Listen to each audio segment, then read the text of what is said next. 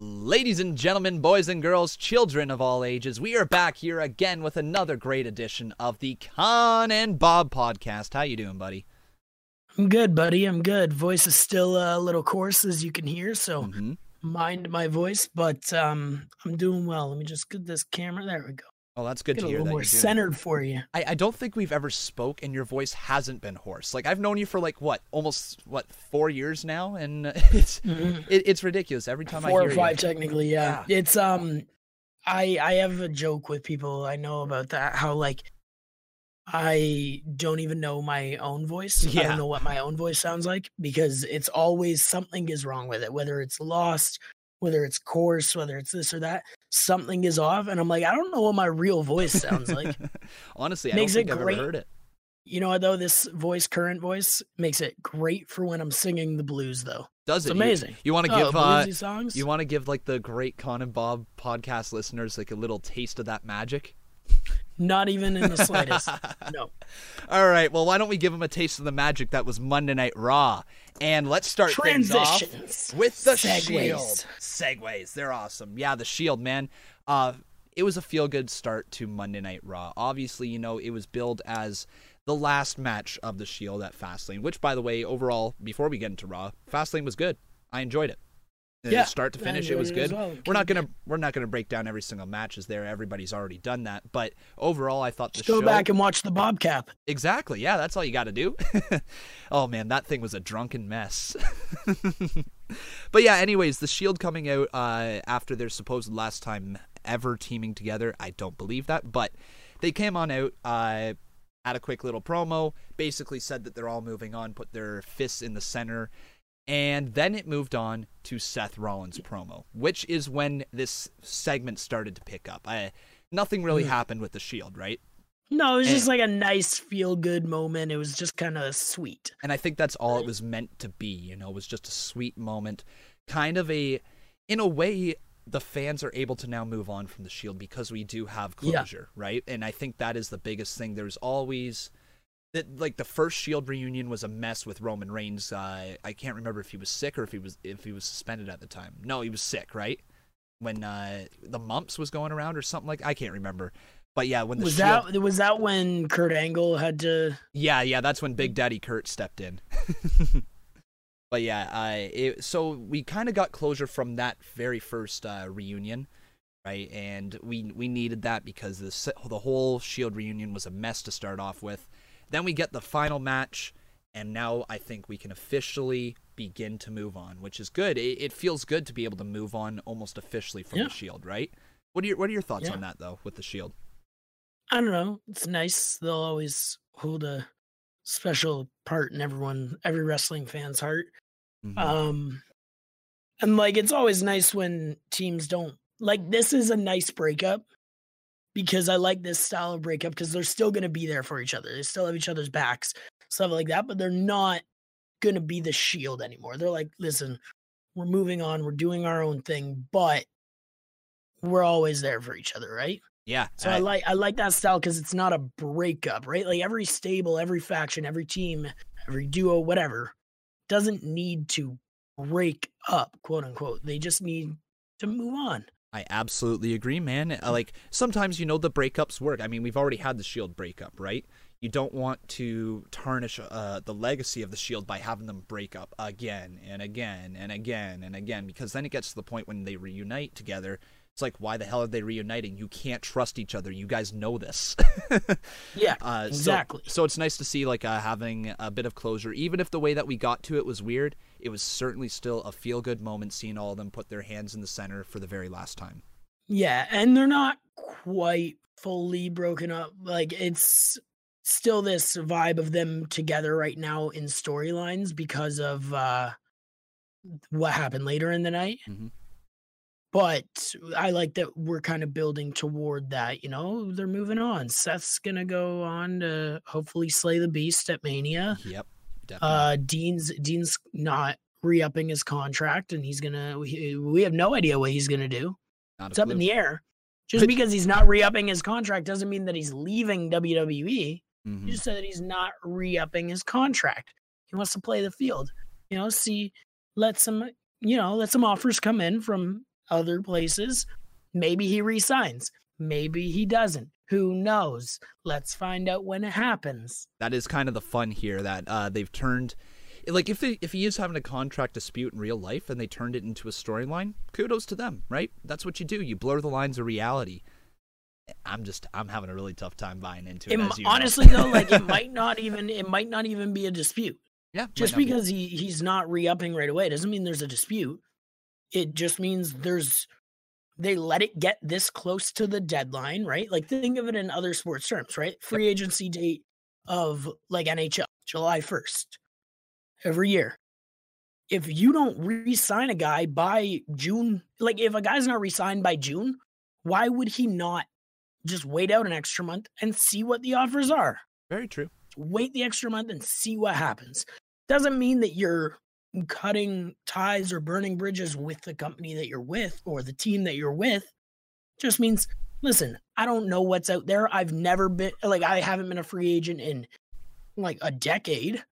I don't know what's this current wrestling industry seems really interesting to me. Maybe I want to see what's out there. Yep, that's fair enough. If I end up coming back, then that's my decision, right? That's on me, and that's cool. But in the meantime, we're close enough that I have the opportunity for the first time in a long time to see what else is out there. Definitely. So why not? Definitely. Yeah, that's a good way of looking at it for sure. You know, comparing it to other sports, it's not weird for this to happen in other sports. Just weird because wrestling is so kayfabe driven, right? And when you hear real life stuff, you're like, oh yeah, there's actually real people behind, like, you know, the characters. So is most professional sports. Mm-hmm. Very true.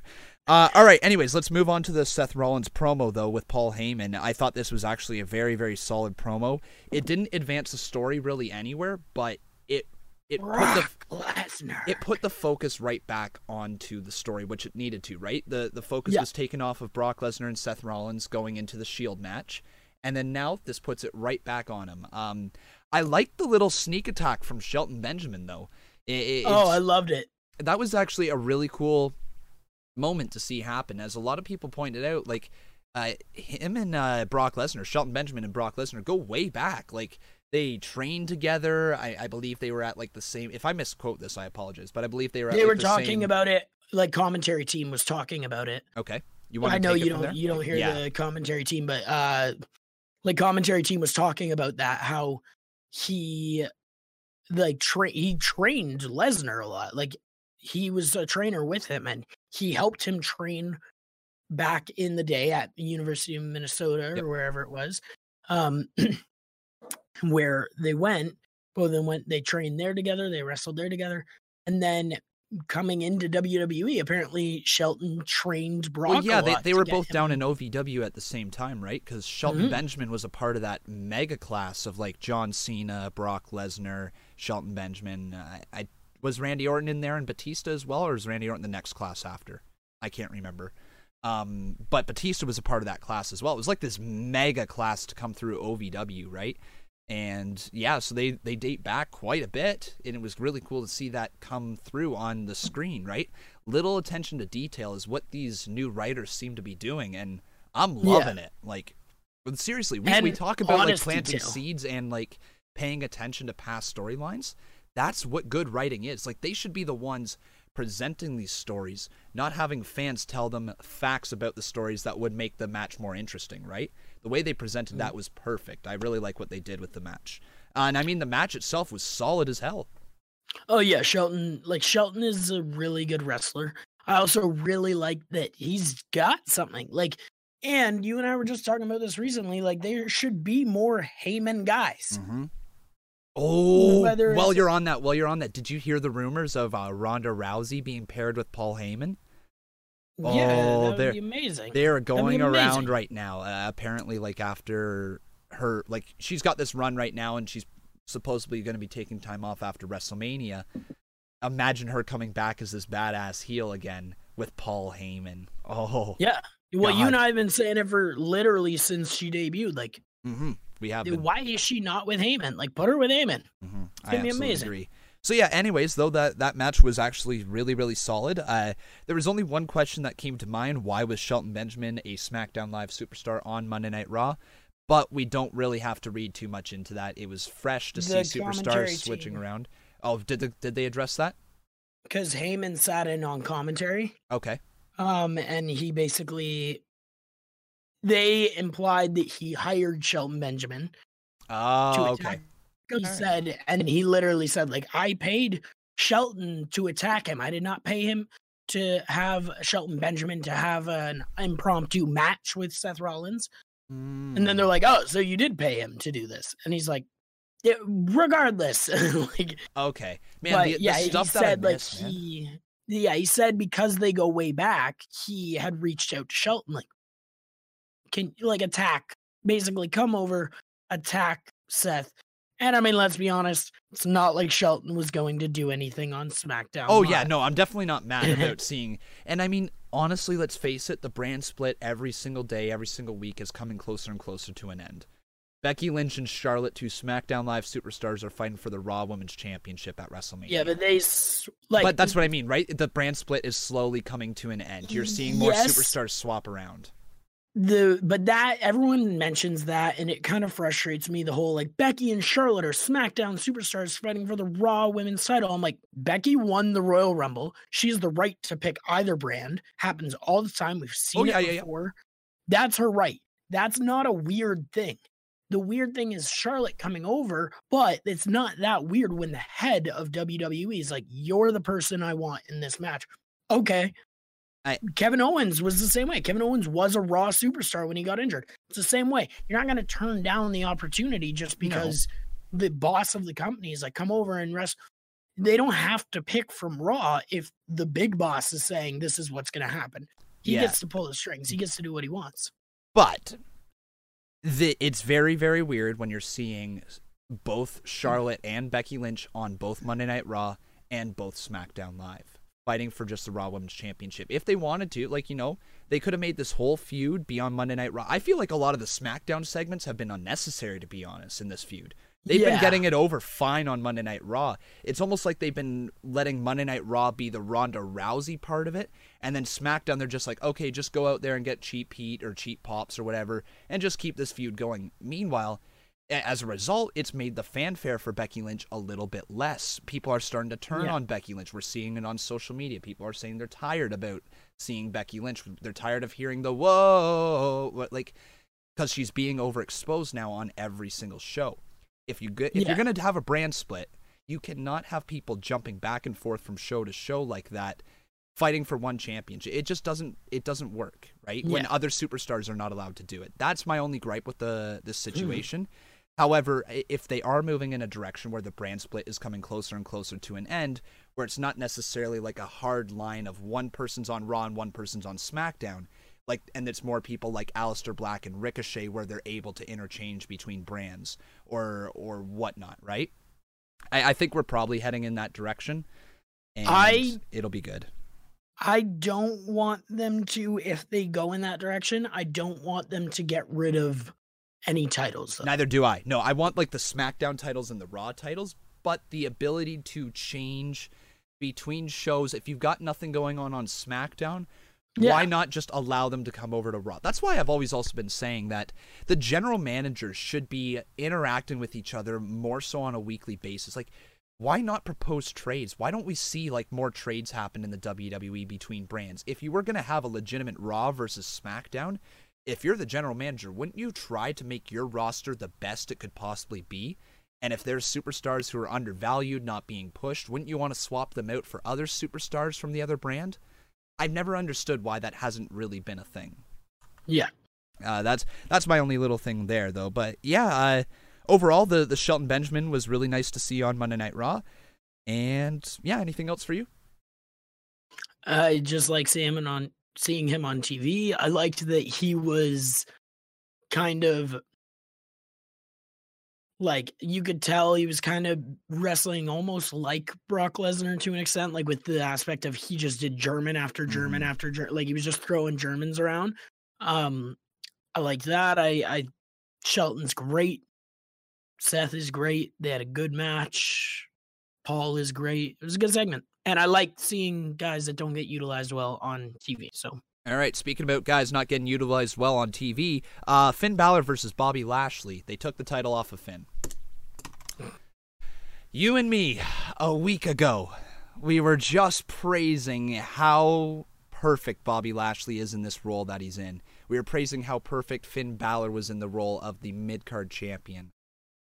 And I get it. The story was Finn Balor took the championship off of Lio Rush, and now Bobby Lashley gets his one-on-one match, and the bigger man overcomes the smaller man. But damn because it, man. Because of the little man's because of the distraction. But man, couldn't we have just seen the title on Finn going into WrestleMania? Like, it's just part of me is looking at this saying, okay, maybe there's big plans for Finn at Mania, right? Maybe they got Finn versus Undertaker planned. Who knows? But I don't think they do. They seemingly took this title off of Finn just to get a reaction. I don't know. What are your thoughts? Yeah. I don't like it. I don't not like it, and I don't like it. It's because this isn't a shot against Bobby Lashley either, right? Like, no, he's been doing good. Cool. He's good. He's solid, right? Like, yeah, it's fine, and I understand a lot of it and whatever. And Lio Rush, but I'm like, there's no automatic rematch clause.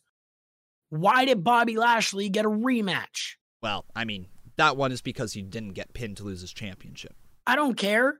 That was the stipulation. Okay. That was the stipulation, and there's no rematch clause. It's stupid. It's stupid if you're going to be like, there's no rematch clause, and this is the stipulation. Even if he pins Lio Rush, he loses the title. Cool. But then all of a sudden be like, well, I mean, it was a little unfair because you didn't really. You made the fucking rules. You made the rules. Okay. Don't change it, right? Like, that's what I think. I'm like, that's so dumb. Why does he have a match? He didn't earn it. He lost at Fastlane. He hasn't done much to deserve it. Well, I'm pretty sure last week, didn't he just pin Finn Balor as well? Hang on. I think he might have. On Monday Night Raw. Like, I'm pretty sure he pinned Finn Balor last week on Raw as well. So that, to me, earned a shot against the IC title. That was a 3v3 match, right? Yeah. It was like Braun, Finn, and... Yeah, no, I think he absolutely... Like the story was told perfectly in order for Bobby Lashley to get a rematch, to be quite honest. It's just like, I don't like the result. That's all. But yeah, I understand the story perfectly. Lio Rush got pinned to lose the championship. Bobby Lashley pinned Finn Balor at a later time on Raw. Gets his one-on-one opportunity. That makes perfect sense. I just wish Bobby Lashley would have lost. Yeah, it just is a weird thing for me. I don't like it because my issue with it is they didn't really tell that story. They were telling that story while they were busy with the Shield and Bobby Lashley, Drew McIntyre, Baron Corbin story. So I'm like, you're really not. Well, I mean, it was a 2-week title reign, right? Pulled us away from it and been like, oh no, focus on Bobby Lashley in this other match against the Shield, and then all of a sudden you're like, by the way, he gets a chance at the title. You're like, what?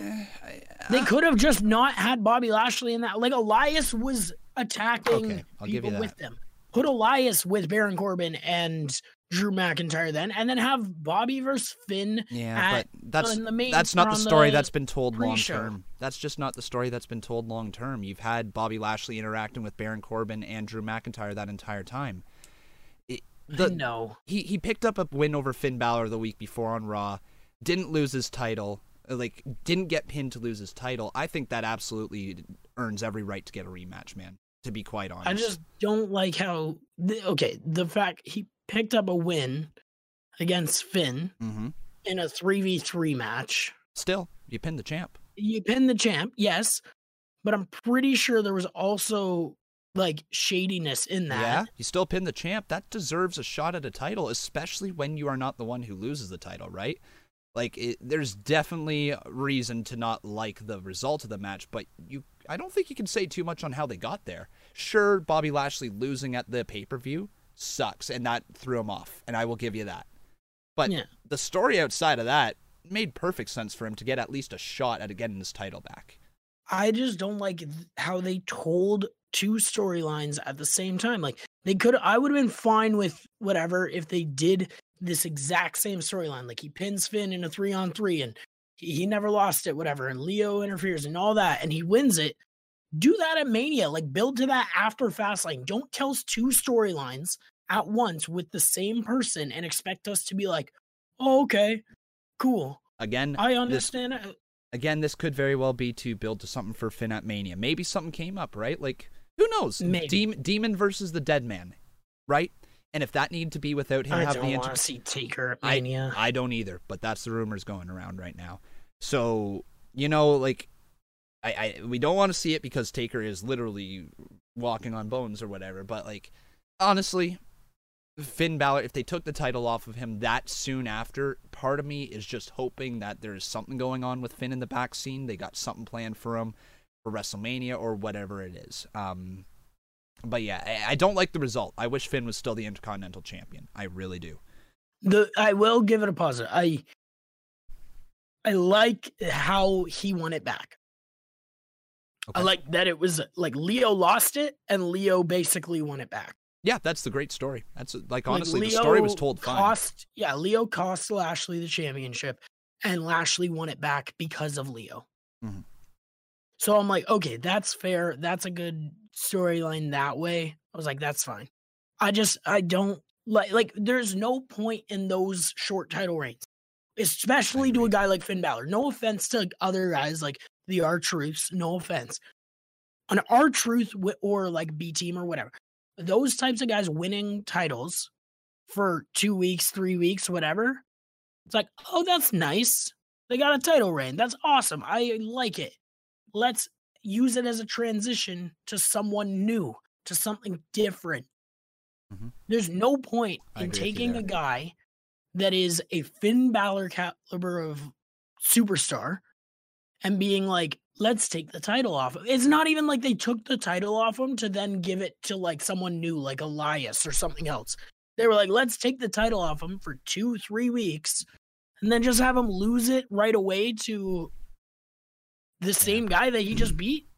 It is backwards booking. Definitely. It is. It feels like they literally just went back in time, just like 2 months ago, right? Sort of thing. It does with the title win. We don't get really any new advancement from the story. So, but hey, let's like if we're gonna push past it, let's push past it. Let's see what's next for Finn Balor. I honestly don't know, but I hope that something happens at WrestleMania. I hope he doesn't get left off the card. I hope he doesn't get left off the card because if he was challenging at the Royal Rumble for the Universal Championship and he's not even on the WrestleMania card or in like the stupid Battle Royal, that's going to be a piss off to me. And I will rant on the podcast. So look forward to that. My big thing is I don't want him off the card, but also I don't want him in this rivalry anymore. No, I don't either. It's done. You don't have an automatic rematch clause. Yes, he got screwed out of it because Leo. I don't care. He didn't even win. He didn't even pin the champion to begin with, right?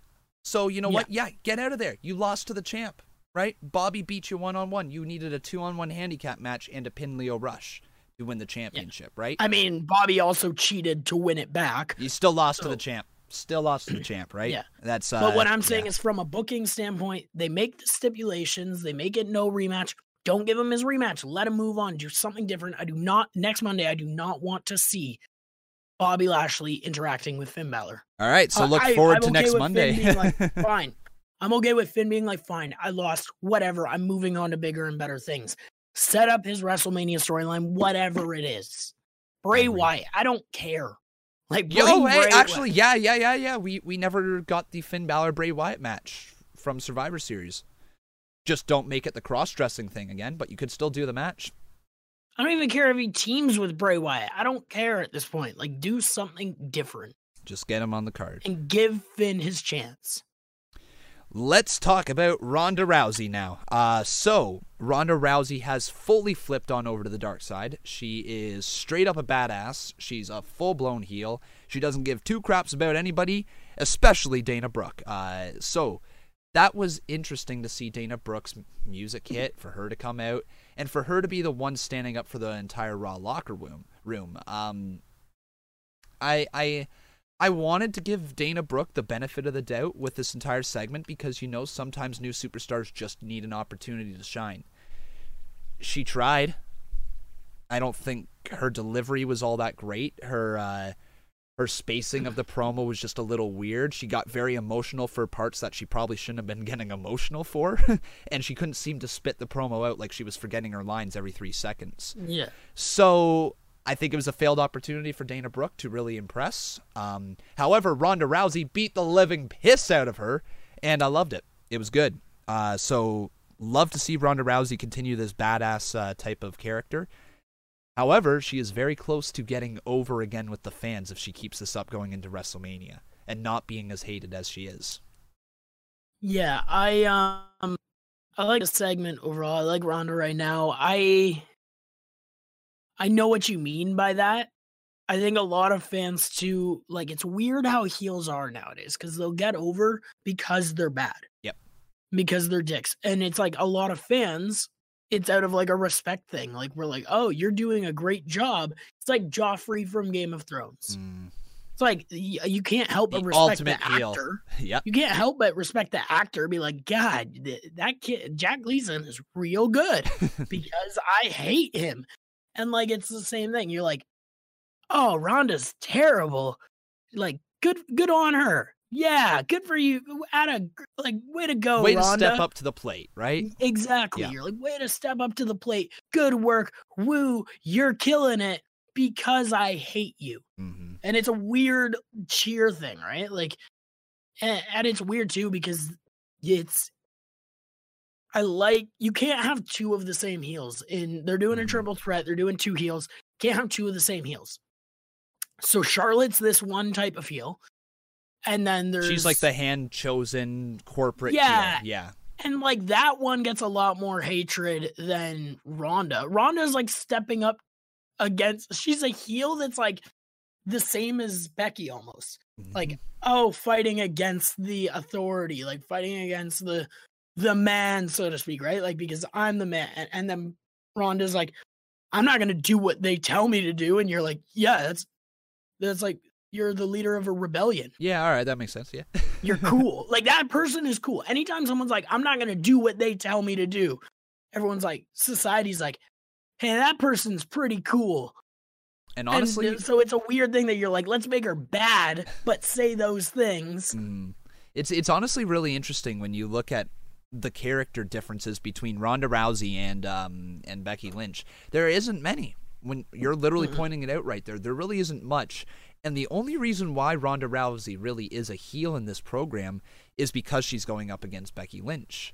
Yeah. And the fan support for Becky Lynch is there. But when you look at like the promos from Ronda Rousey, if she wasn't directly trying to get heat from the crowd by saying, screw you, I don't care about you, if she just drops that out of her promo, she is like the biggest Stone Cold Steve Austin style babyface that there is. That's literally what Becky did. Exactly. Remember so the very first heel promo that Becky cut was like kind of against the crowd as well. And then they were like, no, they're too behind her. So they just had her drop that portion of her promos and of her character. And now she just doesn't rip on the crowd. And it's perfect. And it works. She does the same thing. And there's the same thing with Ronda. But also on the flip side, Ronda's like heel to the crowd that she's at. But certain times she's like making other crowds watching from home be like kind of support her. Like, I can't help but watch her be like, you booed me out of my own hometown, and be like, yeah, that's not cool. Yeah. Like, as a person, as a fan, I'm like, that's not cool. Why would they do that? Now the heel in this situation is the crowd. And I'm behind Ronda on that. I'm like, yeah, that's not cool, Staples Center. And I'm like, Toronto would never do that. Well, let's not say that. But no, honestly, yeah, it's been going really, really well this entire feud. I think as many people as they wanted to see Ronda Rousey versus Becky Lynch, I think the inclusion of Charlotte has given it legs to get to WrestleMania. Yeah.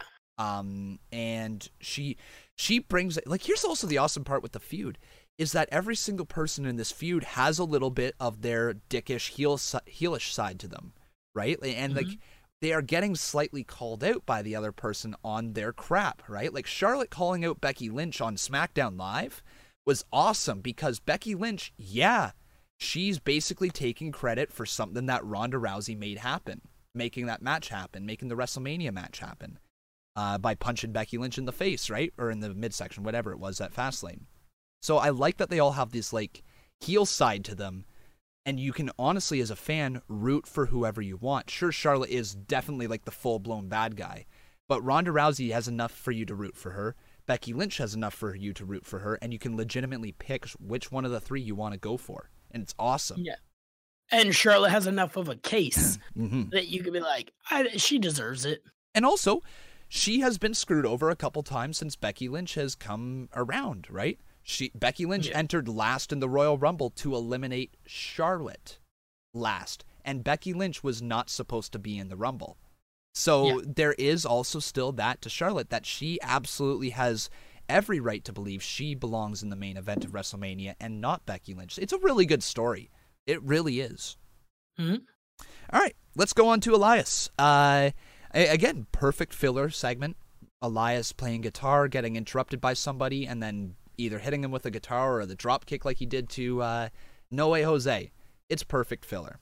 It's great. I really liked how aggressive he was in this segment. Mm-hmm. But by the way, loved it. What the hell is going on with No Way Jose's hair? I told you. I know you told me, but holy crap, like that, it was a lot more vivid than I thought it was going to be when you were telling me. Holy crap, man. Like that's greener than Naomi's hair. Yeah, just something different. It's something. Something different. It's accurate. It's something different. It's something different. It up. No. I mean, his character was stale. You do something to change it up. Yeah, it didn't really. Maybe that's just him. Maybe he just wanted to change. I don't know, man. I think it made his character worse. He looks more like a jobber now than ever. He does kind of look like a creative character. He really does. He's Anyways, Natalya versus Nia Jax, the match that barely happened. The story is, however, that Beth Phoenix is back. And the Divas of Doom are aligned together again. So, we got to start now thinking, where is this heading? I would not be surprised if they're involved in the tag team title match at WrestleMania, somehow. I would not be surprised if they had like this Legends team of the Divas of Doom versus Nia Jax and Tamina versus Boss and Hug versus Iconics in a Fatal 4-Way tag match or something like that. It seems like that might be the direction that they're going with the Iconics calling out Boss and Hug on SmackDown Live. Who are also doing a great job doing that, by the way. Fantastic. And Peyton Royce looks like $1 million right now as well. Like she looks like a star. Not gonna lie. Peyton Royce legitimately does. But anyways, like that is that's possibly the direction they're heading in. And I think it'd be an okay match for sure. Like, you know, it's fun. Beth Phoenix is a little bit of a question mark because she's been a while out of the ring, right? Natalya is always solid as hell. Nia Jax is bleh. Tamina's worse. And then, you know, that's where you kind of need the Iconics, I think, in there to help pad the talent level. Like, they're not great in the ring either, but they would certainly fun help. And they're good. Yeah. And they create memorable moments from a story standpoint in the ring even. Yep. Because they're fun. They do things character-wise in the ring that, like, a lot of wrestlers, whether they don't or they don't, like, let it show through as much. Like, Iconics are characters first, wrestlers second almost, right? Like, when they're in the ring, they stay so true to those characters. But then they also back it up like, hey, we know how to wrestle too. Mm-hmm. And I like the fact they're very fun that way. I also like the fact that, you know, they are calling the tag champs out, right? Like, we'll talk more about it in SmackDown, but that's good to see from the Iconics because they believe in themselves, right? They believe in themselves as a tag team, and that's good to see. What also was good to see was Triple H and Batista back in the WWE. I mean, Triple H has been around for a little bit now, but Batista actually coming out on stage was really cool to see. Loved his getup. Loved the Guardians of the what were they called? Guardians of the Independent scene. That was awesome. What a comment from Triple H there. And Batista, also known as Spitista. Get it? Nice little pun there. They put on a good little segment. What were your thoughts on it, man? No, I liked it a lot. I love Batista. I love Triple H. It got me excited. There was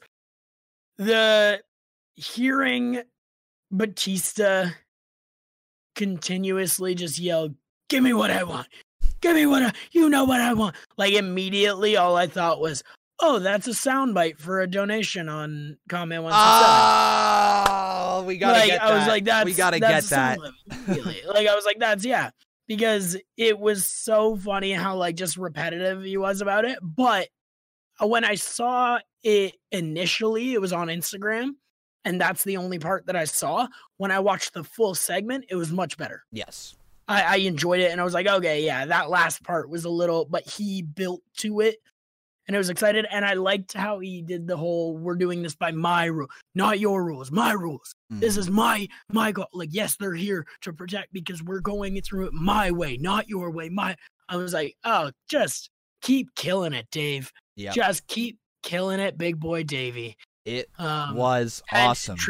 Trips was great, and I'm excited for the match. I am too. Is no holds barred, and I'm like, let's see some aggressive ass wrestling. And I love how I love the line Batista said about, I'm gonna go out and finish my career my way, and I'm gonna finish your career my way. And I'm like, this is like a legendary match to potentially be their like retirement matches, at least for a long while from in-ring wrestling. I'm like, this is going to be a good match. This is going to be it's going to be way better than John Cena versus Undertaker. Way better. And I also think this has potential for there to be a smoke and mirrors match, if you will, because the no holds barred stipulation allows other people to get involved with the match. I think maybe not to the extent of NWO versus DX that we saw from a few years ago, but I think to some other people coming back, I would not be surprised if Ric Flair gets involved in the match somehow. Oh yeah, I fully expect Ric Flair somehow to get involved. Like a low blow from Ric Flair to Batista, I think that needs to happen.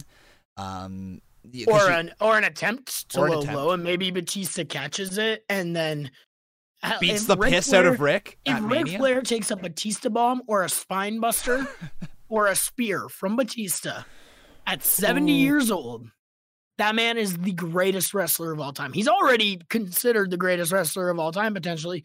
But if he takes that at 70 years old from Batista, who's in his 40s and just shredded, freaking Guardian of the Galaxy, man. Like, he's dangerous. Drax out there killing Ric Flair, man. Like, that will just amazing. He just doesn't move so that he's invisible. Ric Flair can't see him, and then he attacks him. Yeah, that's how he does it. Exactly. Yeah. All right, let's move on to the Kurt Angle announcement. So, saying that he is going to have one last match at WrestleMania, and it's going to be his retirement match. I like that this is announced beforehand because now we are building up to the goodbye of Kurt Angle. We've been feeling it for a while. It's been building to the goodbye. I thought the Drew McIntyre match was the goodbye match, but then he came back from that, and it's building up to WrestleMania. So, the way that we are going, there are a couple directions that they could head in towards WrestleMania. The obvious one is John Cena, but I want to ask you something, man.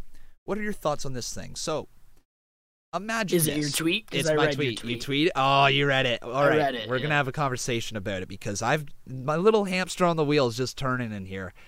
I just thought, man, it would be absolutely amazing for Kurt Angle to come on out, be in the center of the ring, you suck from the WWE Tears fans. running down his face. Saying, I'm going to finish this match off the way that I started. John Cena, I wanted to be with you, or something along those lines. I'm not a promo writer. But John Cena then, his music pops on, right? Crowd goes insane. It's John Cena. Doesn't come out. Maybe the crowd goes quiet again. Maybe they try his music a second time. John Cena coming out? No. Confusion in the ring. Kurt Angle's like, what the heck's going on? Only for us to cut backstage, and there's some chaos, that camera being down on the ground and looks up, and then it sees John Cena falling on the ground, knocked out, standing over top of him, Jason Jordan. Remember me? Dad? His music hits. I honestly, man, I got chills. What are your thoughts? I gotta hear it. Well, first of all, I want to add one thing to the promo. Remember me, Dad? Ha! No, I wouldn't mind it. I would definitely not mind at all Jason Jordan coming back. I would love to see him come back. I mean, he's a good wrestler. It would be a nice surprise return. It would be a surprise heel turn. without him actually even turning technically because he's been gone, right? Like it's just one of those things. You return as a heel or a face, you're not really turning, And but it's just a return. And it would close up all the loose ends with his character if he is ever to come back. He could very well, and I know this, he is injured, right? Or at least he's been injured for a long time. If he's cleared to go, I would love to see him come back in this form because it closes up the loose ends and it gives him a feud with John Cena in the future. And it takes away a match that the fans want to see. John Cena versus Kurt Angle because of how perfect a story is. All that heat would then be transferred immediately onto Jason Jordan and you run with it. If he's injured, though, just give us John Cena versus Kurt Angle. Yeah, I don't mind either way. Also, I will say about the promo segment as a whole, I really announced it in Pittsburgh because that's Kurt's hometown, right? Pretty much, yeah. So he's from Pennsylvania. Like, it's just nice that you get to do that at home. I agree. Right? It's like, that's nice. And then also, I really like that he said, I'm going to have one more match in my hometown. And I really liked that it was Apollo Crews. Yeah, it was different. I wasn't expecting to see it. Wasn't expecting Apollo Crews' music to hit. I thought there might be something to set up his Mania match that was going to happen, right? In this segment, match coming out, and then somebody was going to attack him or whatever. It didn't happen. And yeah, I like that Apollo Crews. They put on a hell of a match. Man, Crews is so good in the ring. I said this during the stream as well. It's very unfortunate with Apollo Crews because when he came into NXT, he was one of their biggest signings at the time, and he was hyped up to be, like this future NXT champion, a future world champion, crazy athletic, decent on the microphone, good look, over with the fans already. Hell yeah. I thought like that was going to be a guy they were going to keep around in NXT for a little bit and push right up to the mountaintop once that spot became available. Yeah. Instead, they rushed him to the main roster, and as a result, his character has never recovered. And it's very, very unfortunate, but it's the truth. So this is the very first step, I believe, in actually starting to really see Apollo Crews in a bigger light. Getting a spotlight match against Kurt Angle in his final match on Monday, well, maybe not his final match on Raw, but his final match in his hometown, that is a huge match, and it's got to be a huge honor for Apollo Crews as well. Yeah. Mm-hmm. I also think I'm intrigued to see how they do this storyline. I'm intrigued to see who he wrestles at Mania. I'm intrigued all that. But I'm also intrigued to see if he's going to have matches leading up. Mm-hmm. If he does, I want them all to be one-on-one matches. I want it to just be him and someone else, someone that he has handpicked. And I think this is something that they might be going toward, where it's like, I wanna have these matches against these young guys that are like me, talented wrestlers, like in the ring, and just like have this something to them, but haven't had that opportunity. Give them that spotlight of a match against Kurt Angle, and like they get that nice little, even if they lose, they get that nice little at the end of the match, stand there in the center of the ring with Kurt Angle, raise his hand, he raises yours, whatever, and it's almost like a passing of the torch, like to the next generation of, hey, these guys are good too. Absolutely. And I wouldn't mind it if he does that. I'm trying to run through the roster in my mind of who else other than Apollo that's a face. Because I think mostly they'd all have to be faces. As faces. Like Ty Dillinger would have been an amazing I want to see Tyler Breeze. Right? Let's throw Tyler Breeze against Tyler Breeze would be nice. Yeah. Tyler Breeze would be nice. Fandango, we talked about on the weekend. He might be returning soon. I think he's going to be honestly, I think Fandango is probably going to be returning after WrestleMania, and don't be surprised if it's a push attached to it. Something leads me to believe that they've got something bigger in store for Fandango when he comes back. But yeah, no, I agree, man. It's really nice to see Kurt Angle getting some one-on-one matches with some younger superstars. Mm-hmm. Obviously, Apollo Crews was a big fan of Kurt Angle growing up, and so I saw his Instagram or Twitter post, and he was just so happy to have had the match. And I think that's probably going to be the theme. It reminds me a lot of when Ric Flair was on his way out of WWE, and when Vince McMahon was saying, next time you lose a match, you're gone. So then Ric Flair on the build to WrestleMania was facing all these random opponents, people that he probably handpicked that he wanted to have a match against, and would obviously go over, but still, it gave a good spotlight to some younger talent. If Kurt Angle's doing that here, kudos to him, man. Kudos There's to just him. something nice. There's something nice about it. There really is. All right. So then, Roman Reigns came out, and he was supposed to have his very first match back on Monday Night Raw since, everything that he went through. However, that was put immediately to a halt. What did he go through? Leukemia. What happened? Oh, wow. I know, right? You didn't know? No, Jeez. where was that? I don't know, but apparently not here. So yeah, anyways, Drew McIntyre put a quick end to that. Roman Reigns goes into the post via a Claymore. Concussion Protocol comes out. I like that they're mixing Concussion Protocol in now. As we start to see across other sports, this becomes a thing that is installed into the sport. Why not have it installed into wrestling? I like it. I like medical stoppages in matches or in segments. I think it gives a more realistic feel to the segment. And so that then fed into the main event. We had Dean Ambrose pissed off because his brethren, Roman Reigns, just getting back, has been taken out by the coward, Drew McIntyre. This set up a, Falls Count Anywhere, no disqualification, what else? There was something else attached to it. Anyways, basically no rules. Oh, yeah, Falls Count. Falls Count Anywhere, no disqualification. What was the third thing Dean Ambrose said? I think that was it. Anyways, yeah. There was something else, but I think it just built to Falls Count Anywhere. Okay. Hell of a match. Hell of a match, man. Yeah. Awesome going match. All over the arena, proving to every single fan that Dean Ambrose, when he is put in these like hardcore stipulations or these matches that don't stay within the four corners of the ring, that's where he's at his best. And that's why, we can see how over he got in CZW, right? That's the Jon Moxley type character, where he came from. That is when he's at his best. And Drew McIntyre and Dean Ambrose put on a hell of a match. I loved every bit of it. Yeah, it was an awesome match. I loved a lot of things about it. I loved the intensity of it and the insanity of it, and I loved the one moment over by the announce table, the Renee's reaction to the pencil. Yes, to the face. Yes, the pencil.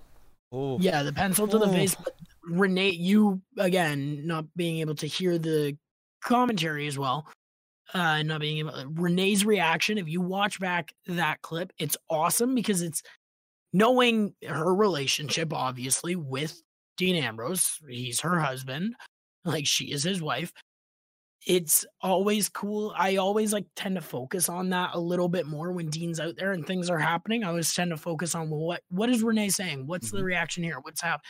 And in that moment, her scream was what a little bit sounded like a little bit of a wife concerned for her husband scream. Which is what you kind of like to hear, right? Fans aren't dumb anymore. Let's face it. The fans, when we watch wrestling, we are not dumb. We know what's going on with most of the superstars, at least, especially if they're somewhat involved with each other. I mean, they're married. So we know that.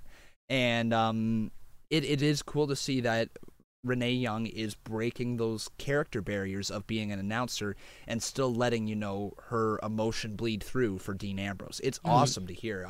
I do wish that I got to hear the commentary a little bit more often, but obviously with from a fantasy booking standpoint, I almost would have liked it if she had some sort of interact because they got so close to the commentary team. Sorry about that, folks. We just had about 10 minutes of technical difficulties there, so we're back in. We don't remember where we were with our last point, so we're just going to jump right in to SmackDown Live. So, Shane O'Mac, man, absolutely awesome to see that he is a heel now. I love it. I love everything about this heel Shane O'Mac, and it's been forever since we've seen him. We are finally getting some payoff to the Best in the World tournament trophy, which is really good to see. All the way back from, I believe it was either October, November, something like that. Really good to see a payoff, and I am super excited to see The Miz in this full-fledged babyface run. Very excited. Yeah, I will say, technically, the Best in the World tournament, we got a payoff through the connection of Miz and Shane becoming tag team champions, because that whole thing, like, we got a full storyline. What I like is that the best of in the world is still part of, like, that's how long this story's been being told. That it's still part of the story. Shane's now, instead of being like, oh, we're co-besties, I did it for the blue brand, I did it for you. Instead of that, now he's, no, I'm the best, and like, you're not. And I'm like, yo, this thing is just carrying on in this whole storyline. And I really, and yeah, you know, I love Miz. Miz is my favorite. So I'm just excited to see. My worry is I would have loved to, well, I still am really excited to see Miz face Miz versus heel Daniel Bryan. But I don't know that it's going to be for the title, unfortunately.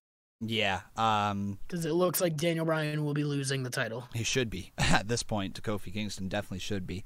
Yeah. All right. I'm cool with leaving it at that. So let's go on to the no contest between Ricochet, Black, the Hardy Boys, The Bar, Nakamura, and Rusev. Ended in a no contest as the New Day came on out, raised some hell, attacked everybody, looked really good while doing so. All hell broke down in the ring.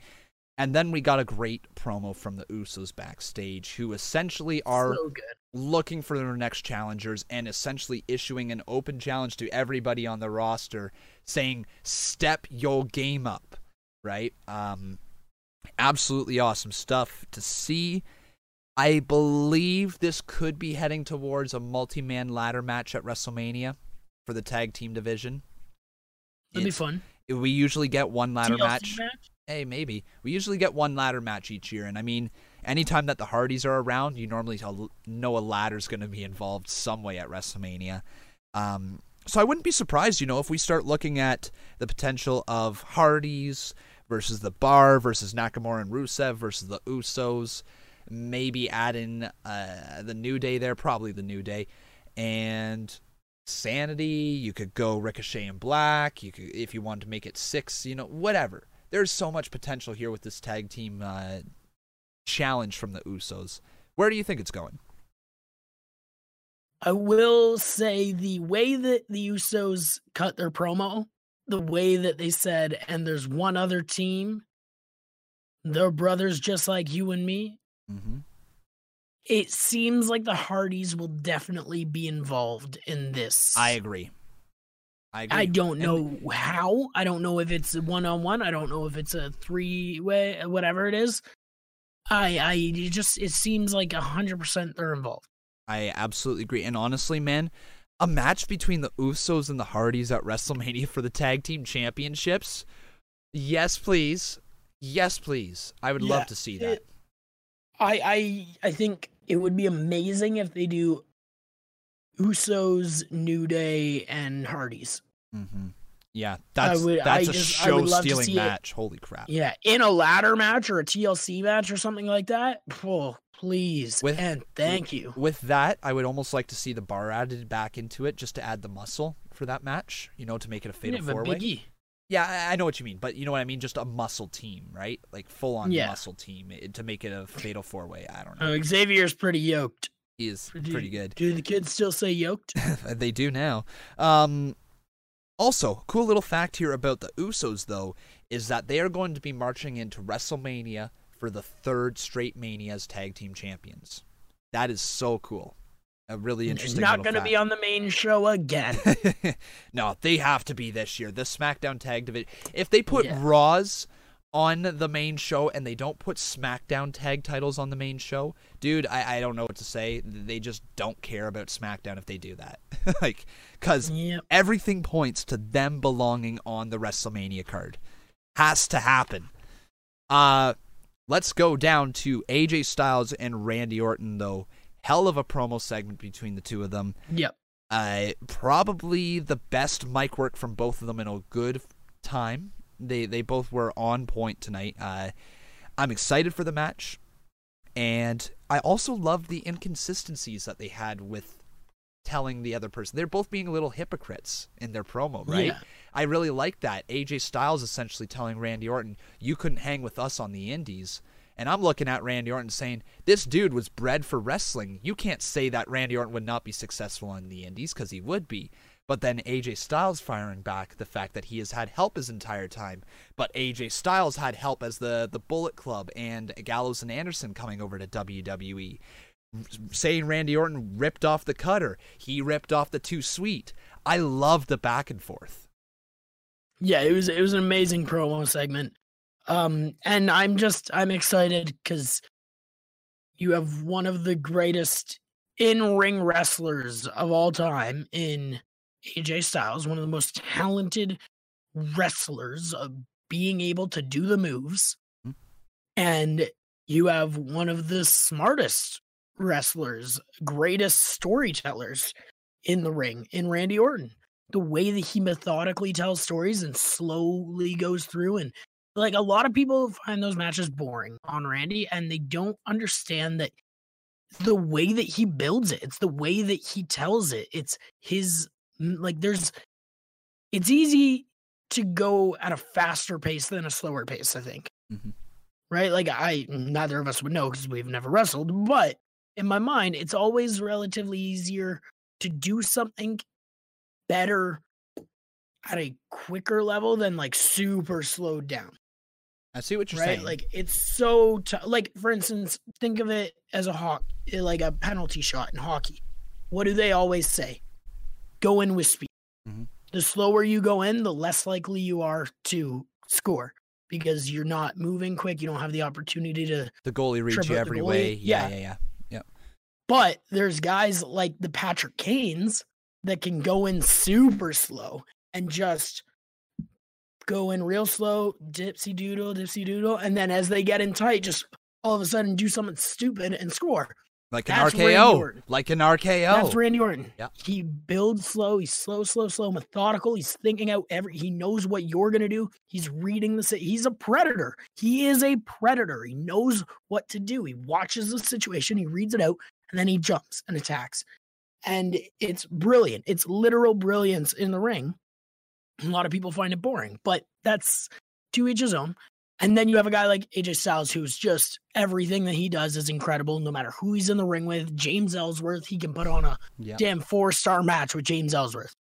So I'm super excited for this match. They could have just made it a match. They didn't need a build at all. And I would have been like, this is a good match. Mm-hmm. And now I'm getting a build to it as well, and promos like this, and I'm like, oh, come on. This Mania, honestly, is starting to form, starting to shape, and I was watching, and they were showing a few of the matches now announced and stuff like that, and then with other ones announced after Tuesday, and I'm very excited. Speaking of matches that have yet to be announced, it's the WWE SmackDown Live Women's Championship picture. What a mess. What a mess. So anyways, we got ourselves Asuka versus Sonya Deville on SmackDown Live. One of those matches that when you saw it, when you saw that it was about to happen, you're like, oh, I'm excited for this match. I want this to be a really good one. And at the end, you're like, man, that was a disappointment, wasn't that? That's literally how I felt with this match. It's not a knock on either performer. It was just the amount of time they were given in the ring and the story of Mandy Rose with the weird trip. It wasn't much of a distraction, yet it was enough to cost, Sonya Deville the match. And then for Mandy Rose to be pissed off at Sonya, it was just weird. So, are we heading towards just another women's triple threat of Mandy, Sonya, Asuka at Mania? Is that where this is going? I don't know that it's necessarily a triple threat. What about, or maybe a fatal four with Naomi added in? Maybe that would work. Obviously, Naomi and Mandy Rose do have the history. Maybe that would work. What's your thoughts? I think that we're definitely building, or it seems like we're definitely building toward a Fire and Desire split. Mm-hmm. What I was almost hoping happened was Sonya Deville. Honestly, the fantasy booker came out of me, and it was Sonya Deville beat Asuka on Tuesday. That would have been cool. Just some way, one way or another, pin the champion, deserves a title shot, gets a title shot before WrestleMania, and wins the title.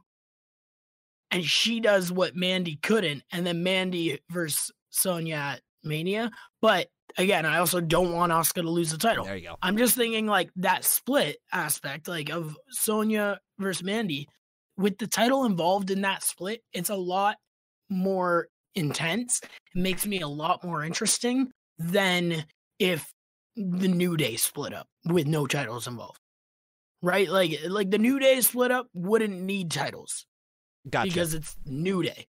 Gotcha. Sonya and Mandy, it's like, okay, even if Ruby Riott and the Riott Squad split up somehow, I think with the level that they are, for me, I don't need a title involved in that split to make me interested in that storyline.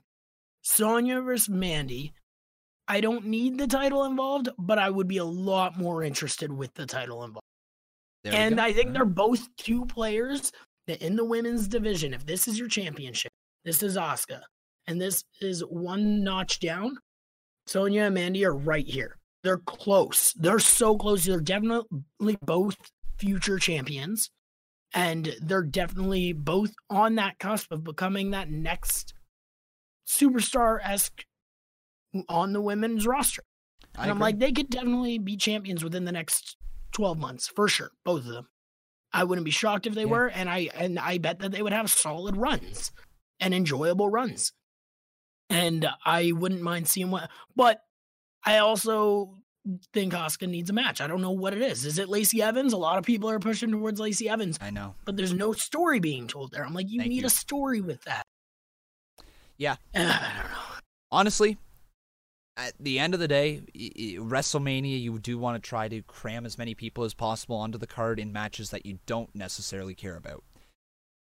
With all the focus being on the Raw Women's Championship and now Kofi Kingston and now Brock Lesnar and now Roman Reigns, like they are falling further and further and further down the card to the point where we're not even sure if they're going to have a match at WrestleMania. So when you have a match and a build like that where fans are just not invested to the way that they need to be, that's where you kind of just throw a multi-woman match out there and just say, all right, girls, go down there, have a good match, steal the show or whatever, put your best effort forward, and whatever happens, we'll book into, right? That's the best way to probably go about this. There's no one-on-one match available that feels big enough for WrestleMania. I mean, if they built it right, they could do Naomi versus Asuka one-on-one. That, I guess, would be big enough. They do have history as a former tag team there. Or at least a former alliance. But I don't know. I just don't know where they're going with this. Think this. What if they don't have a match set up, but Asuka's such a competitor that she is, that she goes out at the start, like some point in Mania and is like, open challenge. I'm not a big fan of open challenges at Mania. I really am not, just because I like the build, right? I'm a big fan of the builds. It's different for like a legend going out there and issuing an open challenge, but for the title, for the main women's title on SmackDown Live, I'd rather a build going into WrestleMania. Hear me out this way. What about Shayna Baszler loses on the Friday night, her title, at NXT TakeOver New York. Asuka holds an open challenge on for the SmackDown Women's title. Shayna Baszler comes out and beats Asuka for the title. Ronda wins in the main event. Shayna and Ronda, both champions. You put on that fantasy booking hat, didn't you there, bud? I did. All right, let's move on, because I'm burning through data here. Yeah. All right, so then, Becky and Charlotte, we kind of touched on this segment earlier already. It was good. It was a fine segment. It was fine. Really nothing unnecessary on SmackDown, like you said, but it was good. Yep. All right, moving on. Samoa Joe and Andrade versus Rey Mysterio and R-Truth. As these four continue to interact throughout many matches, they seem to all have really good chemistry in there. The result was a little weird, considering Joe made Rey Mysterio pass out not that long ago. It feels like they could have kept Joe a little bit stronger. But honestly, it's 50-50 bookings. Yeah, it's 50-50 booking. And if they're leading towards some sort of match with Samoa Joe, Rey Mysterio involved, maybe if these three stay involved, I don't know how. It's fine. It's fine. Samoa Joe is intense as ever on the microphone. I'm okay with this. Just a little weird of the for the finish to go to the baby faces, I believe, with Samoa Joe just picking up the championship. I will say I really enjoyed following the the pin, and it was a roll up, which like roll up or like a not a clean win, Yep. right? Like it was like just a roll up type pin. So it keeps him strong that way, but it also is like, whatever. But I will say I loved after the match how he just got his anger took over. And like Uranagi Andrade, it's like, dude, that was your teammate 13 seconds ago. Mm-hmm. And then you're like, no, boom, yeah, destroy you. Like, and I'm like, okay, this is Joe's character. He's just a madman. Mm-hmm. He's insane and he hates everyone. That's so very true. You nailed the whatever that saying is. I'm not good with sayings. Nailed the Joe on the head. There you go. All right, let's go to the last match of the evening, which was Daniel Bryan and Eric Rowan, who I'm loving, by the way, right now, versus Kevin Owens and Mustafa Ali. So the pairing of Owens and Ali continues, and Bryan and Rowan pick up a win. Not just Bryan and Rowan picking up the pinfall. And the off of the Iron Claws, they're now calling it a choke slam on the head. It's a vicious looking finishing move, especially for a guy of his stature. Eric Rowan finally feels like, I believe, the guy they wanted him to be. A monster type of protector role, a guy who's feared in the ring, but he's an enforcer. That's exactly the character that he needs. I love it. He did a great job in that match. It was one of those matches where it was just a good match to pass the time to get to the next segment, right? I don't think... Yeah. And like the win went to the right person over the right person. Like Mustafa Ali will rebound no problem.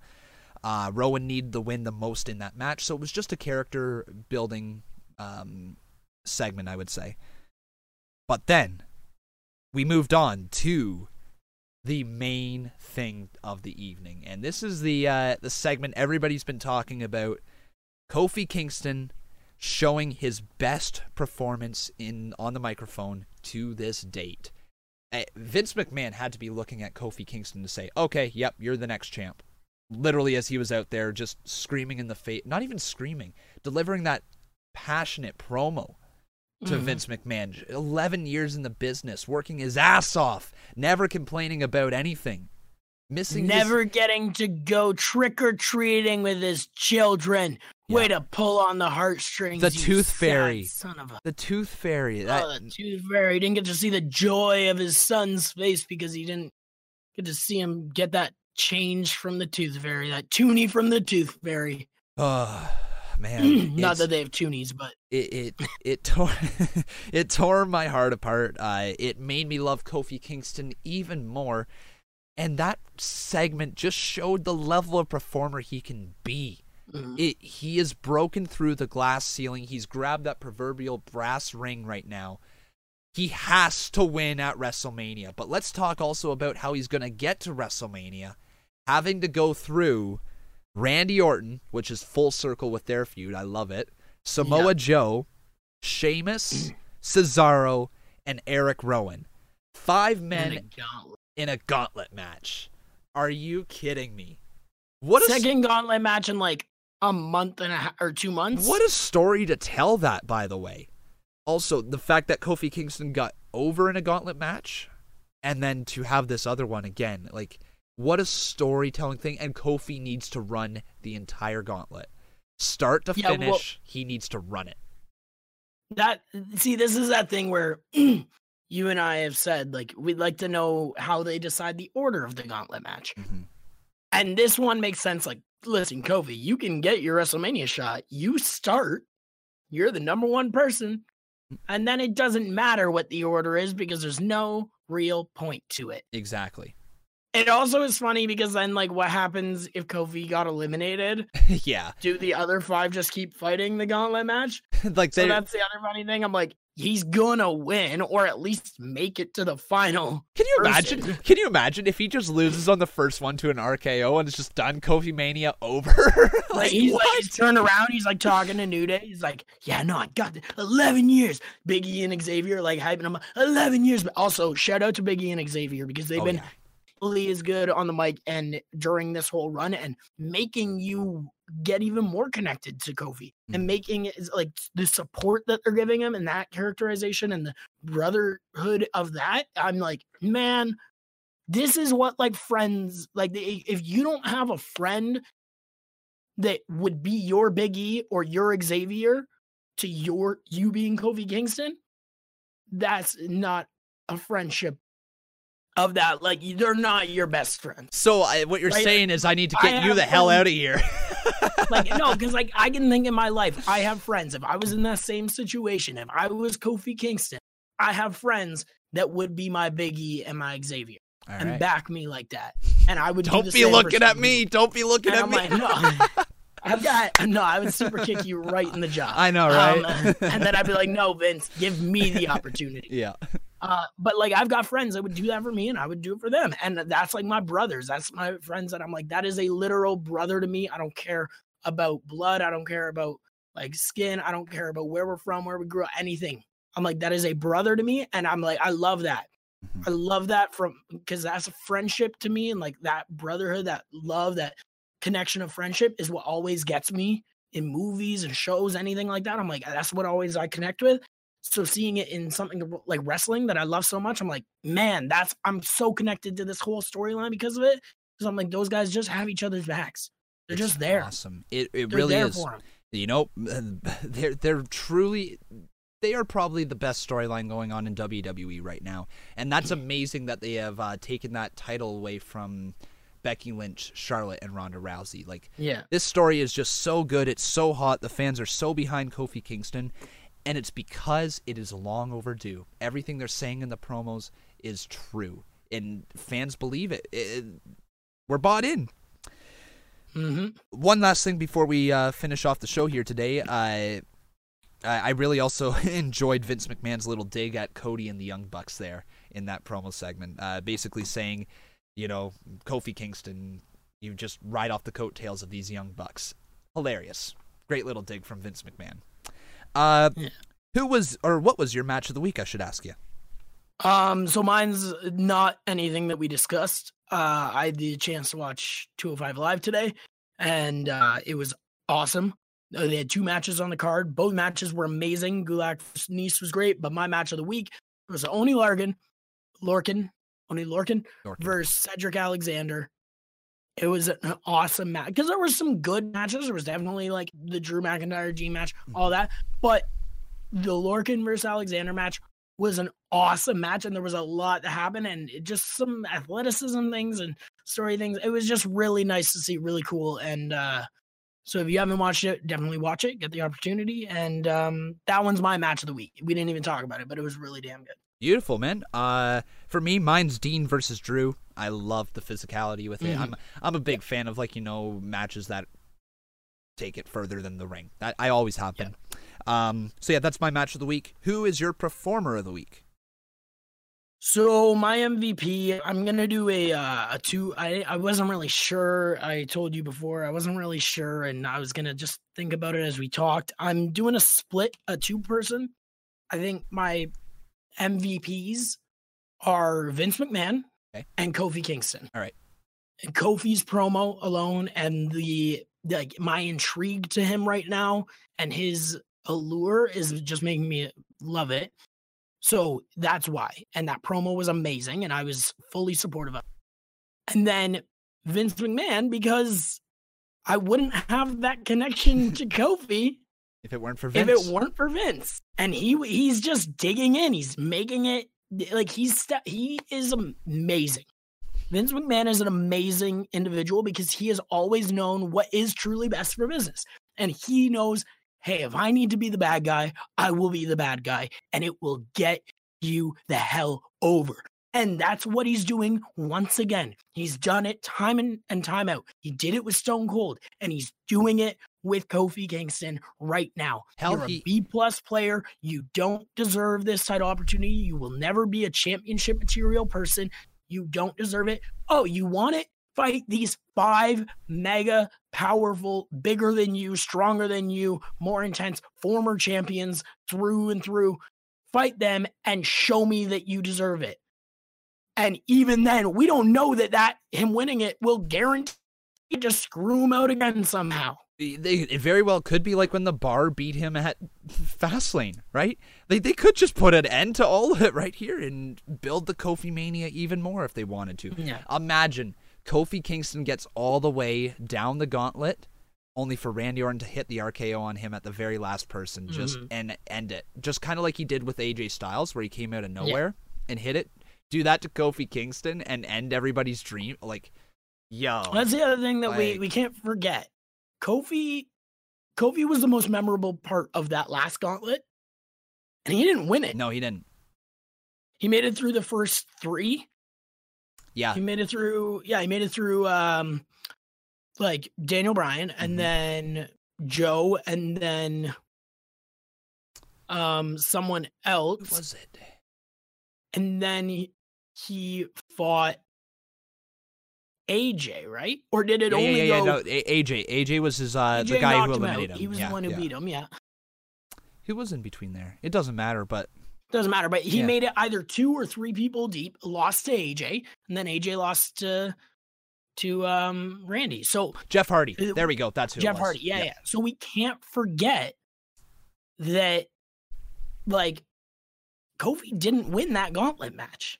So for him to be in a second gauntlet match, and then I don't want to see him win it, and people like the pessimistic wrestling fans, those people most of them, those people. Oh, we're gonna lose all of our viewers. Like, oh yeah, he's winning a gauntlet match against all these guys. He just killed it in a gauntlet match. I'm like, he didn't win the other gauntlet match. No, he did not.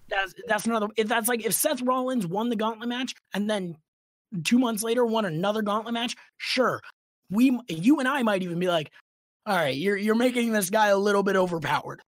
He didn't win the first one. He's able to lose. He has that, but he's got this fire and heart and just. And there is something on the line now, which is all Kofi Kingston ever needed. So I am excited for next week for the gauntlet match. We will be back again next week with all of our thoughts on Raw and SmackDown. But where can we find you on Twitter there, Bob? Bob's Wrasslin. BOBSRASSLIN. Bob's Wrasslin. BOBSRASSL. There you go. And you can find me on Twitter at Conman167. Might as well do the cheap plug as well right there. Conman167. But until next week, I've been Con. And I've been Bob. And that was the Con and Bob Podcast.